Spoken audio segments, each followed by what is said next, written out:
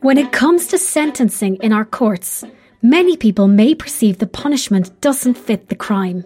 Public attitudes to sentencing was linked to misperceptions and incorrect knowledge, and people tend to believe sentences are more lenient than they actually are.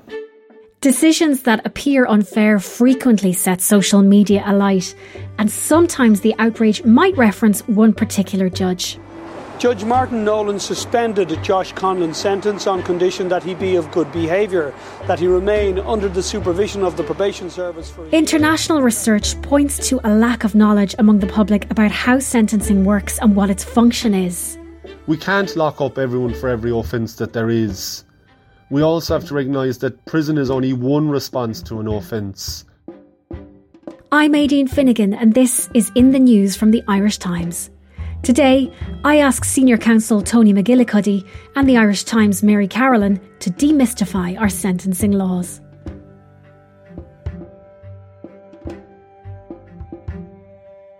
Mary Carolan, legal affairs correspondent with the Irish Times. You wrote a piece on sentencing in Ireland and Judge Martin Nolan this week.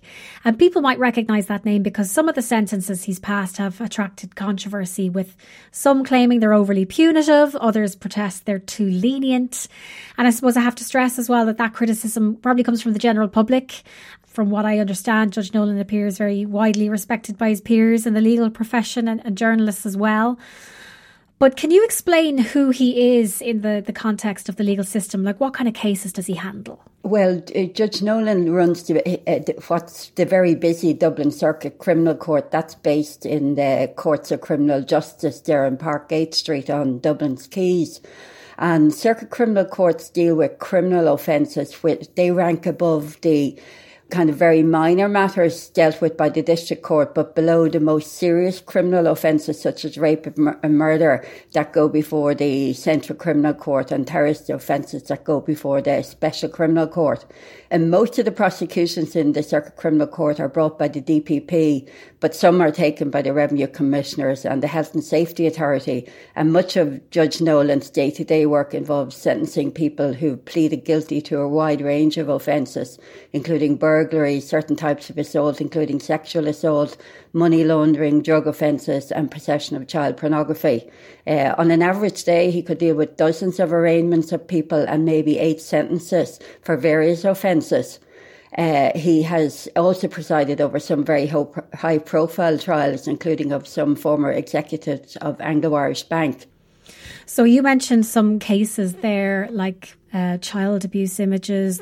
Those things prompt a very strong emotional reaction from people. And I suppose the most recent one that has caught people's attention is the case of 19-year-old Josh Conlon of Meath Place, Thomas Street, Dublin 8. And he was given a fully suspended sentence for his role in a 2-hour attack during which a woman was tied up, assaulted and then scalded with boiling water. So I suppose that's the headline that caught everyone's attention. But you might explain the rationale given for that non-custodial sentence.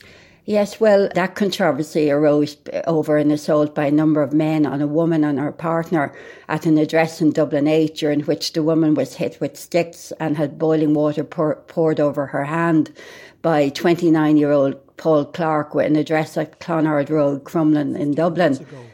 The 19-year-old was ordered by the drug dealer Paul Clark to boil the kettle in the apartment after €7,000 worth of drugs went missing from it. Clark, who's now serving 4 years and 3 months in prison, then poured boiling water over the woman. And Judge Nolan described Clark as the prime mover of the attack, and he jailed him for 3 years and 3 months. Josh Conlon had just turned 18 at the time of the incident, and he pleaded guilty at an early stage to assault causing harm to the woman.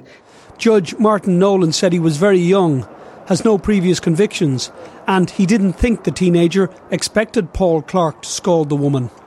He sentenced him to and that led to his conclusion to fully suspend the sentence. Some of the other cases that, get a very strong emotional reaction are, centred around child abuse images. And one that Judge Nolan presided over the sentencing was of Martin Gearan, who was of Portmarnock Drive, Portmarnock, County Dublin, and he had pleaded guilty to knowingly possessing 901 images and 146 video files of child pornography. He escaped jail, essentially. Yes, that suspension was certainly controversial. Judge Nolan was told that Gardaí had received information from Interpol regarding the viewing of child pornography, and they were able to trace it to Guerin's home via an IP address. And Guerin wasn't there when Gardaí searched it, and they seized some devices.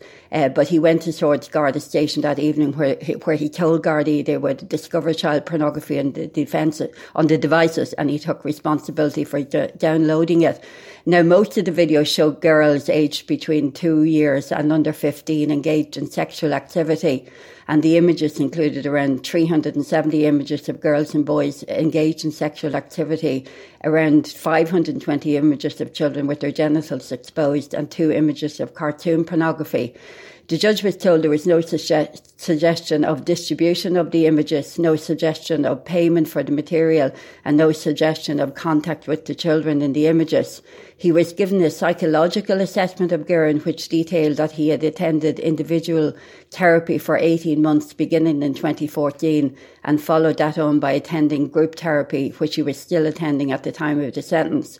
Guerin's barrister told the judge that Guerin had attained significant insight into his offending and feels shame and remorse. The barrister said that the psychological report recommended that he continue attending group therapy for another 12 months, and he identified him as being at a low risk of reoffending. The judge was also told that Guerin had left the family home and lost his marriage as a result of these matters, and that he had been very involved with a local sporting club, but he had essentially been publicly shamed and ostracised. And the barrister argued that the case fell below the custodial threshold, even without accounting for delay in dealing with it, which meant Guerin had what the barrister described as a shadow hanging over him for the last 5 years. So the judge concluded on a non-custodial sentence for reasons including his finding there were no aggravating factors such as previous convictions. He said the mitigating factors were Guerin's guilty plea, his cooperation with Gardaí, his immediate admissions, his good work history and his lack of previous convictions. And he described Guerin as a well-known man who'd been shamed by the situation and noted it had caused the breakdown of his marriage.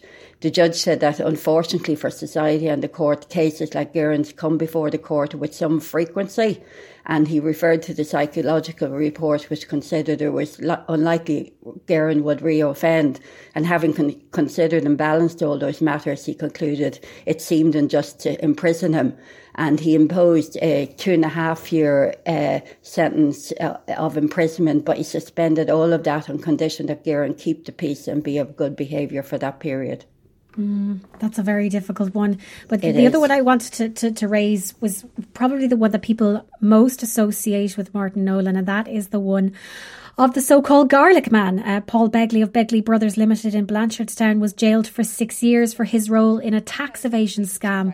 The scam involved having containers of garlic imported from China labelled as apples to avoid paying the exceptionally high duty on garlic. He's in the process now, that sentence was very controversial at the time, but it was reduced on appeal, wasn't it? Yes, that was controversial in some quarters for what some people regarded as excessive.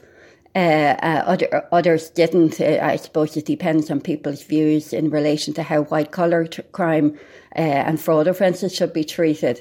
But many lawyers would say that some people kind of contrasted it with lesser sentences imposed on people for, say, violent assaults or sexual assaults. But many lawyers would say that attempting to make such contrasts amounts to comparing apples with oranges, that each case, or garlic in this case, that each case turns on its own facts and sentencing parameters, and that each individual offender is different. In Mr. Begley's case, he did appeal the sentence and it was reduced by the Court of Appeal to 2 years. However, the anecdotal evidence from lawyers is that Judge Nolan is rarely appealed, whether by the DPP or convicted persons, and that when he is appealed, those are rarely successful. Yeah, and that's the thing with crude comparisons, like the couple of cases I've mentioned there. That's just to give a cross section of what has attracted controversy before. But I'm not comparing them myself. But I wasn't suggesting that, Aideen, but there's a lot of comparing and contrasting of very different scenarios on social media. Of course. But I suppose what people, in the instance of child abuse images, people might feel that's an automatic jail time there. You've got to go and rehabilitate in jail and you'll be away from a computer. You'll be kept away from causing any more damage to society. And I think... Yes, that is certainly a very strong view. And then there are other views that prison really doesn't contribute much in terms of rehabilitation. But it completely depends on people's perspectives. Yeah, and of course, for some people, like, no punishment would be punishment enough, in certain cases. But we don't have a database to show whether or not sentences like the ones we've talked about are unusual or departure from what other judges are doing. So why don't we have, a publicly available database where we can check these things? Well, there was what was called the Irish Sentencing Information System, rather unfortunately known as ISIS, some years ago, and it had started collecting data from judges in terms of sentencing. But when the financial crash came, it was decided not to continue funding it. So everything has been very haphazard since. And much of the difficulty about collecting sentencing data relates to the court's lack of a modern IT system. It's a very outdated system, and also because of the pressures on judges. Having sat through Martin Nolan's list a number of times to actually sit down after each one and to collate all the reasons for why he had imposed particular sentences. I assume the judge or a registrar, somebody would have to do that themselves. It would add considerably to the workload.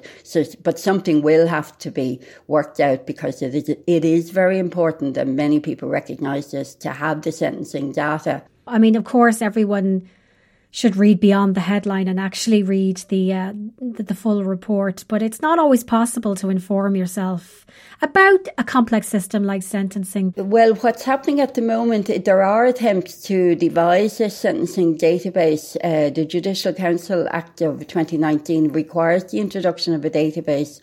And there's a Sentencing Guidelines and Information Committee of that council, and it's trying to progress the matter. It recently commissioned a high-level report. The report said that good guidelines depend on good data, and it has urged that an adequate sentencing information system be devised and urgently put in place. And interestingly, that report noted that recent international research concerning public attitudes in other countries to sentencing was linked to misperceptions and incorrect knowledge, or a lack of knowledge in terms of the actual offence and the sentencing parameters for that offence. And people tend to believe sentences are more lenient than they actually are. Yeah, it's a very fine line to walk, isn't it, Mary? Because you should have sort of somebody who's an expert looking at these things, like judges or like, the Law Reform Commission. But it is sort of paternalistic to say, oh, well, people just don't understand. Yes, and I'm very conscious of that, but I hope I don't sound paternalistic. I know lawyers, you can get terribly insulated in the legal world.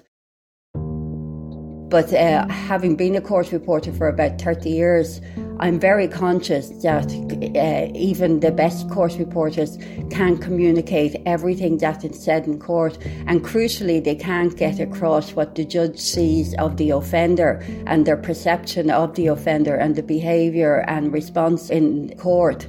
The judge will have extensive victim impact and psychological reports before them. So I'm very conscious of that. What we're reading is only a fraction of what is before the court. Judges have a very fine line to tread, and they're called for judges for a reason, I suppose. Mary Carolan, thank you very much for joining us. Thanks, Aideen. Coming up, criminal law barrister Tony McGillicuddy explains how sentencing is an act of justice, not vengeance.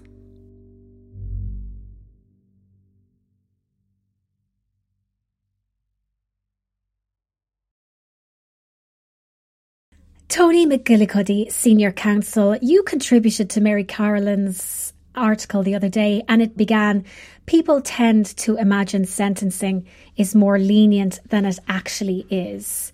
Is that in your life outside the courts? Do you come across that perception yourself? Yes, I suppose it does arise. Certain sentences are reported, and the perception versus the reality of what happens in the courts are two different things. If there are sentence hearings taking place in Dublin, in Tralee, in Limerick and in Cork on a given day, those that reach national attention are probably very few. They're either the cases that are extremely sad and tragic, or they are the cases in which a judge is perceived to have done something unusual. It may not be unusual for those of us working in the courts. I think we do have to acknowledge, it's easy for me as a lawyer to say that. There will be people listening to this podcast who have been victims of crime themselves, or people who are contemplating reporting a crime, and it's important to be understanding of the perceptions that different people can have, and I'm conscious of that. Lawyers, while we have a particular perspective, I don't think we've been good enough at actually just explaining the principles. The public may still have their own view one way or the other on them, but at least if they understand the process and how judges are trying to come to a result, and what principles they have to apply, that if there's a better understanding, well, then they can critique it if they wish, but at least they would do so in an informed manner. You mentioned there the sentencing principles. What are they? What do they boil down to? It's hard to kind of summarise it all in 1 or 2 minutes, but I suppose there's a couple of key things. The first thing they have to look at is what is the maximum penalty. Sometimes the public might say, oh, that sentence seems low, but the judge has to operate within what the law is. So if the penalty for an offence if the maximum penalty is 5 years imprisonment, they have to look at that. That's their starting point. Then there's a two-stage approach after that. They have to look at the circumstances in which the offence was committed and set what is known as a headline offence. So they look at the manner in which it was committed. If it's an assault offence, if there's a level of violence, what was that like? Was there a weapon used? Was it a number of kicks? Was it a punch? Was it a single punch? Was it a number of things? Was it instigated by the accused person? Things like that. They will look at those matters, and they'll also look at the culpability. Is the person the primary person involved, or did they play a lesser role?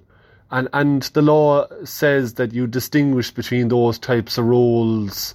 So you look at culpability, role, and the level of the offence itself, how far a person went. So in a robbery case, there's a difference between someone threatening someone with the use of a weapon or actually using the weapon, hitting, the shopkeeper with something. And they will look at those factors. So they'll set then what they say is what they think is the headline offence and the headline sentence that applies to it. The second stage then is they will look then at the mitigating factors that are there in a case. Things like a guilty plea, an expression of remorse, if that expression of remorse is genuine. And thirdly, they look at the other factors, the circumstances that surround an accused person and what affected them at the time. Drug addiction, alcohol addiction, other addictions, they're not, they don't excuse behaviour, they don't excuse criminal acts. They are things that a judge will take into account as a factor that led a person into conducting criminal activities. So having looked at those mitigating factors, then they'll say, what reduction should I make in the headline sentence to recognise those? And maybe that's where people, Tony, become misaligned. I know the quote that you gave Mary was, an act of justice means a judge has to look at both sides of the facts and come to a decision that will not necessarily satisfy either the accused or the victim, but which is the just and proper result for society. And maybe that's where the difficulty arises because, for instance, people might feel that society is better off if a person with child abuse images is given a custodial sentence. And I suppose that disconnect with how the public feels society is better off versus what a judge can do in the parameters he or she has, that's where things start to become controversial, I suppose. Yeah, it does. I mean, the reality of that, sentencing is a difficult process. It's difficult for judges. You see that when they hear the facts of these cases, and you can see on their faces as they're listening to it that they're weighing up the different factors. That disconnect is there because sentencing is not a kind of an exercise in kind of populism is the wrong word, but it's not a thing that is going to be popular. Judges have to do things that are unpopular. That's actually why we have them, because we want them to be independent and not subject to forces of having to run for election, and that they're also able to say, look, I can do something that's independent. But they don't do that at large. They do it within sentencing principles. There are kind of 3 objectives in sentencing, which is, punishing the offender, that sentencing should act as a deterrent. That's a deterrent both to the person who committed the offence and a more general deterrent to society at large, that offences cannot be allowed to happen and that the public must know that there is punishment for them. And thirdly, rehabilitation. And those 3 objectives, a judge in a particular case may say that 2 of those objectives outweigh the third. So in some instances, a person could have very strong mitigation. They may have never committed a serious offence before. They may have good testimonials showing things from their life, that they have done good acts for society, they have a working history. But a judge may say that, look, what you did was of a nature that it requires a custodial sentence, that even though you yourself have done other good things in your life, in this particular instance there must be a signal sent out to society that this behaviour cannot be allowed to happen and that it will be punished. In other instances, a judge will say, well, look, in this instance, I have to do something to try and see if we can help rehabilitation, if it's related to drug addiction. So they may impose a sentence of 3 years imprisonment, but suspend some of that and place the person on probation service supervision when they come out. An act of justice does mean that, in my view, it doesn't mean that we're imposing sentences that satisfy one side or the other. And I do think that public discourse on this now is that if a victim is not satisfied with the sentence, that means the sentence is wrong. That is a miscalculation in my view. And the final point on that is that judges are human. They do make mistakes. But if they make mistakes, the system actually has a process for review. So the accused person, if they are unhappy with the sentence, they can instruct their legal team to bring an appeal against the severity of that sentence, and that'll be heard by the Court of Appeal. If the Director of Public Prosecutions, if her office is unhappy with it, they can also appeal. Do you think maybe people are out of step with what the point of the justice system is, or perhaps, I think you said that sentencing is an act of justice, not vengeance, and maybe a lot of people perceive it as this is a chance to deprive somebody of their liberty when they infringe the rights of somebody else.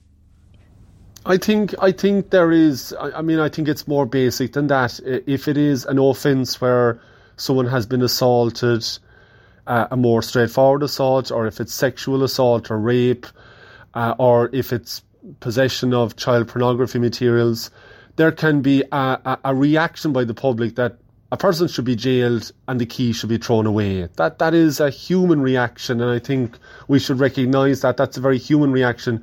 A person did something terrible, they should be locked up immediately. to keep society safe. From my point of view and from my work over the years, people are generally very strict about offences and people should be convicted and they should be put in prison until one of their own relatives is in court and charged with something. And it's amazing when it comes to their door that people are going, well, you know, the judge should give me a chance, or should give my brother a chance, or my sister, or my husband. Accused persons are an unpopular segment of society. If they're convicted of an offence, yes, there has to be a thing that they may be punished in some way for that. But we have to have a look at whether that person deserves an opportunity to repay their debt in society, or whether, in this instance, they should be sentenced on it. We don't have a debate, not much in this country, about what sentencing does it, what it achieves. You know, our rates of recidivism when people come out of prison, in my view, are very high. They're about 60% people who commit offences, especially younger men, when they come out of prison. A lot of them are back in prison within 3 years. They're back in the justice system, or they're back in prison within 3 years. We aren't really looking, I think, at, you know, either diversion programs, but also even if people come into contact with the justice system, what we're doing to ensure that they don't come back into the justice system. Now, I recognise, and it's my own personal view, look, it has to start from the person themselves, but also what assistance is there to help them. We rely a lot in this country on charities who run drug addiction programs. Without services run by the likes of Father McVerry, there are countless young men who would have no services available to them. That's another side of the equation. It's not popular to say that. And if a judge picks a sentence, that judge, that she's doing it for the right reasons, that it's to achieve something for punishment, for deterrence, and or rehabilitation, but that it's not there as just some kind of act of vengeance. That's the critical difference. Tony McGillicuddy, thank you very much for joining us. That's it for today. For full access to Irish Times journalism, including all the latest breaking news from the courts, subscribe. Go to irishtimes.com/subscribe. This episode was produced by myself, Aideen Finnegan. In the News will be back on Monday. Have a great weekend.